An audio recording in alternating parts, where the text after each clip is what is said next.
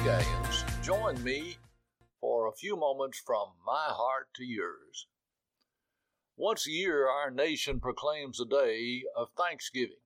I love the thought, but I often wonder if most of us understand the concept or actually to whom our gratitude should be directed. God has truly blessed this nation we call America. One day a year is just absolutely not enough to be thankful for. I think we're all guilty of ingratitude. Instead of thanking God for what we have, we always want more. Dr. Bob Jones Sr. said, "The loveliest flower that blooms in the garden of the soul is gratitude." You can call me old-fashioned if you like, but I still thank God for the little things. I grew up in an old country house with linoleum on the floors and no running water in the house, and when the wind blew outside, the curtains would move inside. I slept in, notice I said in, a feather bed. On cold nights, Mama would heat a flat iron on the old wood stove in the living room and wrap it in a towel and place it between the quilts to have some warmth. Today we enjoy modern houses with up-to-date conveniences and comfort. We are rich compared to the world's standards, but are we actually thankful? Gratitude is truly the crown of graces, the completion of character, and the hallelujah chorus of a redeemed man. Before we rise up out of bed, rejoice, be glad, and give God praise and thank Him for what lies ahead, the poet says. The Bible speaks repeatedly on the topic of thanksgiving. The psalmist admonishes all to enter into His gates with thanksgiving.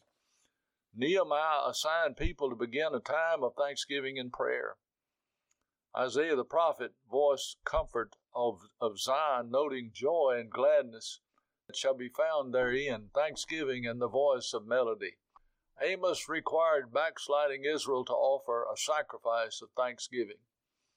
I particularly enjoy Paul's writings to the church at Philippi. In fact, I think it's probably my favorite epistle. He said, when you pray, your requests are to be accompanied with thanksgiving. He told Timothy God created things for us to receive with thanksgiving. In everything we're to give thanks.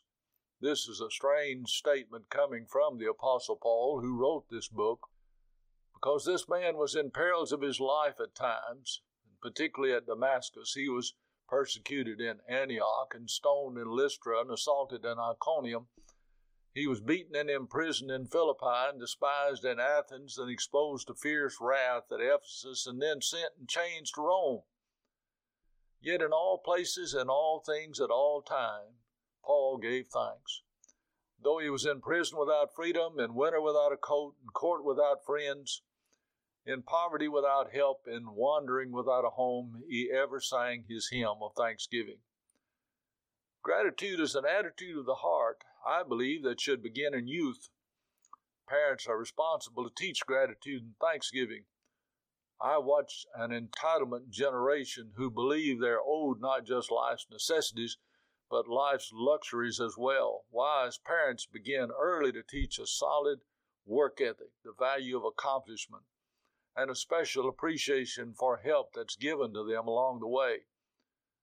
We're told in Scripture that lack of gratitude is a form of behavior prominent in the last days, and we are living in the last days. This know also that in the last days perilous times shall come. For men shall be lovers of their own selves, covetous, boasters, proud, blasphemers, disobedient to parents, unthankful. Ingratitude is the first step to deep sin. Being grateful is an anchor to hold you against shipwreck when major waves of temptation approach you. People usually go from ingratitude to indulgence, from indulgence to indifference, then to independence and pride, and lastly will come indecency, which is exhibited in the perversion of a society that began in ingratitude. I am thankful today for those who have refreshed my spirit along the way. Space does not permit recounting all of those who have played a role in my life, parents and pastors and teachers and coaches and neighbors and friends, all put a piece of the puzzle of my life in place.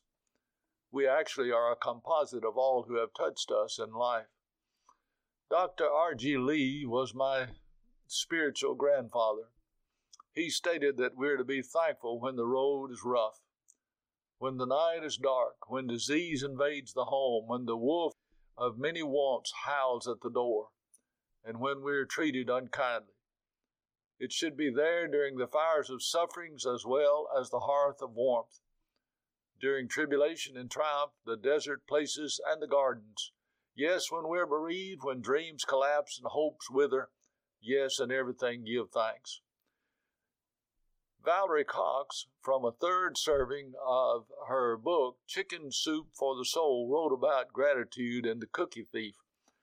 I have chuckled many times as I read this story. Actually, it talks about ingratitude. Listen to it.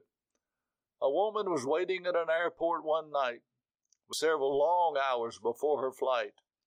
She hunted for a book in the airport shop. She bought a bag of cookies, and she found a place to drop.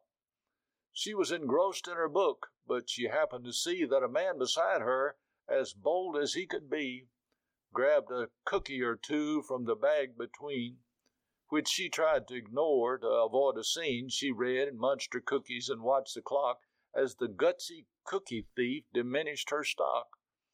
She was getting more irritated as the moments clicked by, thinking if I wasn't so nice, I'd blacken his eye. With each cookie she took, he took one too. With only one left, she wondered what he'd do.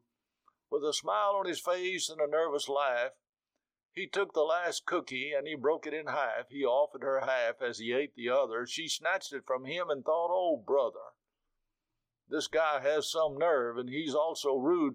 Why, he didn't even show any gratitude.